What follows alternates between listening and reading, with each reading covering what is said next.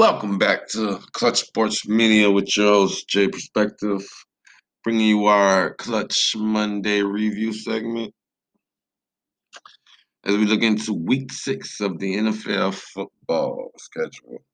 Right off the bat, as we close out our first part of the segment with the Tampa and Green Bay, this game right here between AFC East rival Miami Dolphins and New York Jets, the only remaining winless team in the NFL thus far, lose, get blowed out 24-0, 0-6 start. Now, the last time we looked at coaches that was 0 and starting out winless, we go back to week 4, Bill O'Brien, who lost after starting 0-4 with the Texans, was fired, and then in week 5, he comes back and, he pretty much wins that game. So Atlanta takes the same page out of the notebook, start 0-5, decide to part ways with Dan Quinn and their GM. And this week, go out there and pound on Minnesota and get a win. Now the Jets coming in this week were not favored. After Miami blowed up San Francisco 43-17, Miami first time coming into a game favored. And with that, we will get to see the rookie Tua get his NFL start as the Dolphins will comfortably run away with this matchup, improving to 3-3, winning their last 3 games. Mind you, they were the first team to turn around and win, beating Jacksonville with week 3. I think it was week 3, yeah. But this matchup right here would be all about the backdrop story of Adam Gase and defensive coordinator Greg Williams. When asked Friday about the Jets giving up 32 points a game, clearly they give up more than 20 points a game because 24-0 here, and they're 0-6, kind of ticked off Adam Gase because it was like Greg Williams was shifting the weight away from the defense, sloppy play or lack thereof. And Adam Gase was asked about this Sunday after this 24-0 loss. And I just want to share that with y'all if I can. Adam Gase wasn't happy with Williams' comments. Okay. There we go. Adam, on the CBS telecast, they were quoting you from the production meeting last night, and they quoted you as saying that, everyone needs to just shut up and play. I mean, that sounds like a fairly stern rebuke of your defensive coordinator. Yeah, I mean, I wasn't happy about it, but we talked about it. And, you knew that it's just, right now I feel like, our players are doing such a good job as far as trying to get things righted, and it's just everything we say it matters. And he understood that, none of us can. We got to set the right example. Adam, when Greg comes out and says something like that, it kind of does paint the picture that there's disconnect on the coaching staff and an offense versus defense kind of thing. I mean, is that? I disagree with that. I mean, I know what you're saying, Connor, but me and Greg talk so much, and we talk through a lot of things, not just football. Just we talk through things, and majority of the time we're exactly thinking the same thing, and we'll have discussions if we're not. I just at that moment, we're just trying to get guys to just focus on doing things better, and us as coaches, we got to do the same thing. And that right there was Adam Gase. Sunday night interview presser. And to me, it sounds like he was just downplaying the whole Greg Williams and under the bus treatment. You're 0-6. Was asked about his job. He said he's not worried about that right now. He's just trying to get people to play the game. He's just trying to do the right thing. They are 0-6. There is no other way of putting it. You guys, it you go out there and you put up nothing. You get blowed. The Jets remain winless as the Jets remain winless. The head coach and the defensive coordinator still are employed after an 0-6 start. The fact that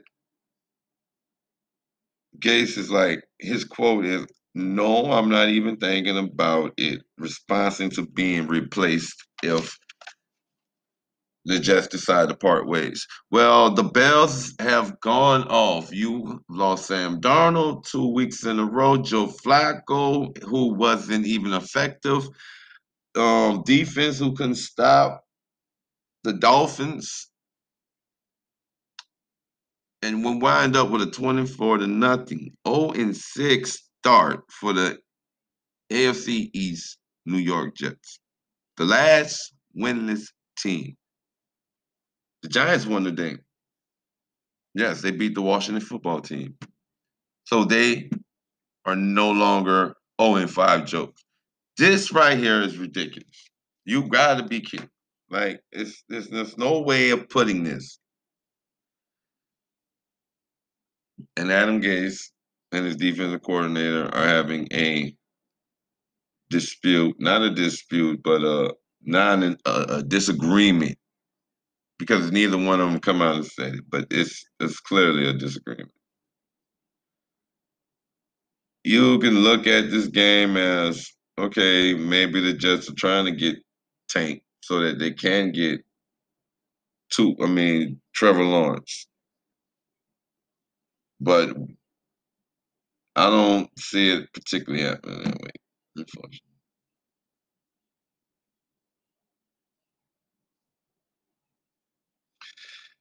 Jets fans will be pleased to know Joe Flacco was 21 of 44, 186, one interception. Frank Gore, 11 for 46, averaging 4.2 yards a carry. Rashad Perriman, 462. Jamison Crowder, 7 of 48, 13 targets, 8 targets for Mr. Perriman.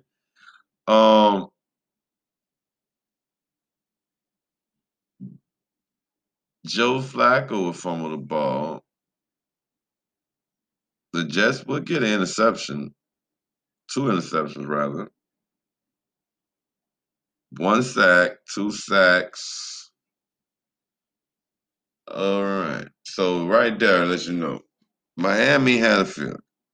Well, not really. It's just that the Jets did not have an offense going into this thing. No answer. Fitzpatrick was 8 of 27 for 191, 3 touchdowns and 2 interceptions. Even with 2 interceptions, Fitzpatrick still was able to muster up enough for them to let Tua Tagovailoa come into the game, and he threw 2 for 2, 9 yards in his first NFL debut. Myles Gaskin was 18 of 91. Matt Breida was 6 of 15. Even Fitzpatrick got a 104 for a touchdown. Adam Shaheen, 3 for 51 with a touchdown on 3 targets. Preston Williams, 2 of 18 for 1 touchdown on 3 targets. And Durham Smythe, 1 of 4 for that 1 touchdown, giving them a much-needed win and improving record to 3-3. The Miami Dolphins take care of business over the visiting Jets, who are 0-6. And we will monitor this little skirmish between these two. And also, if the Jets decide to clean house, Welcome back to Clutch Sports Media with your host, Jay Perspective, bringing you week 6 of the NFL Review Clutch Monday show.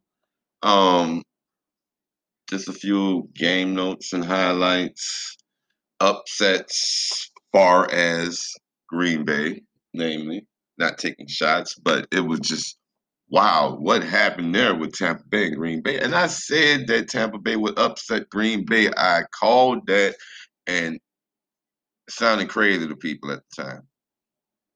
But when the game started, it got real. Yes, Tom Brady and the Tampa Bay Buccaneers upset Aaron Rodgers and the Green Bay Packers. In truth, foul, it was mainly the defense that was after Rodgers that got Rodgers and threw 2 picks. Mr. Rogers. Tampa Bay pretty much was like, they already look like we're at home. Probably not favored against Aaron Rodgers. But the one thing the offense produced, because they put up numbers.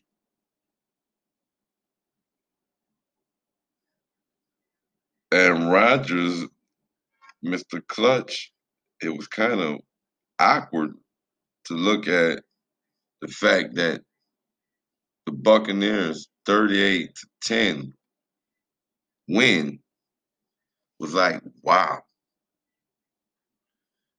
I mean, I'm at a loss for words for this one, folks. Tom Brady and the Buccaneers rolled clean through Aaron Rodgers and the pack.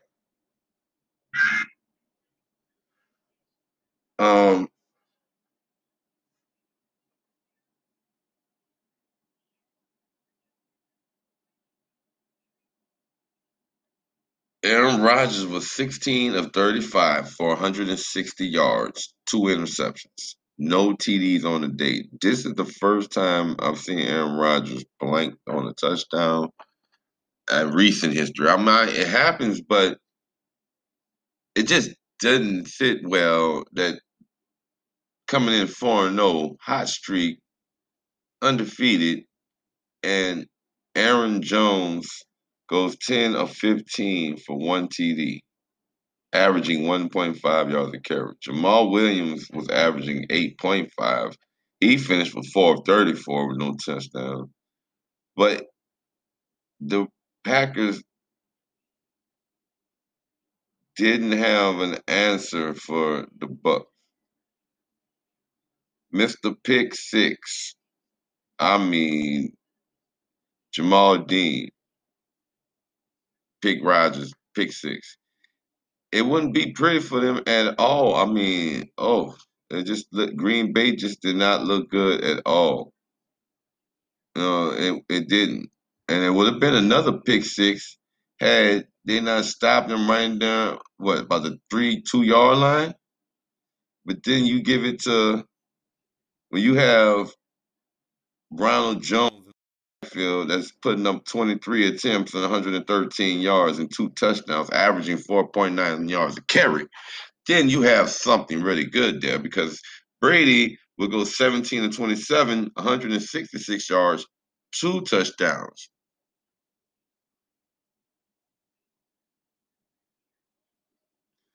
Gronkowski would connect with Tom Brady on a touchdown, 5 of 78 with 1 TD, and Gronk was targeted 8 times. That made Patriot fans feel some type of way watching those two connect on what we've watched in New England for so long.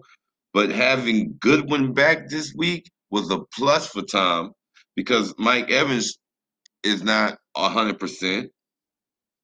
But having Gronk catch that touchdown in the end zone was enough, to, hey, they was clicking.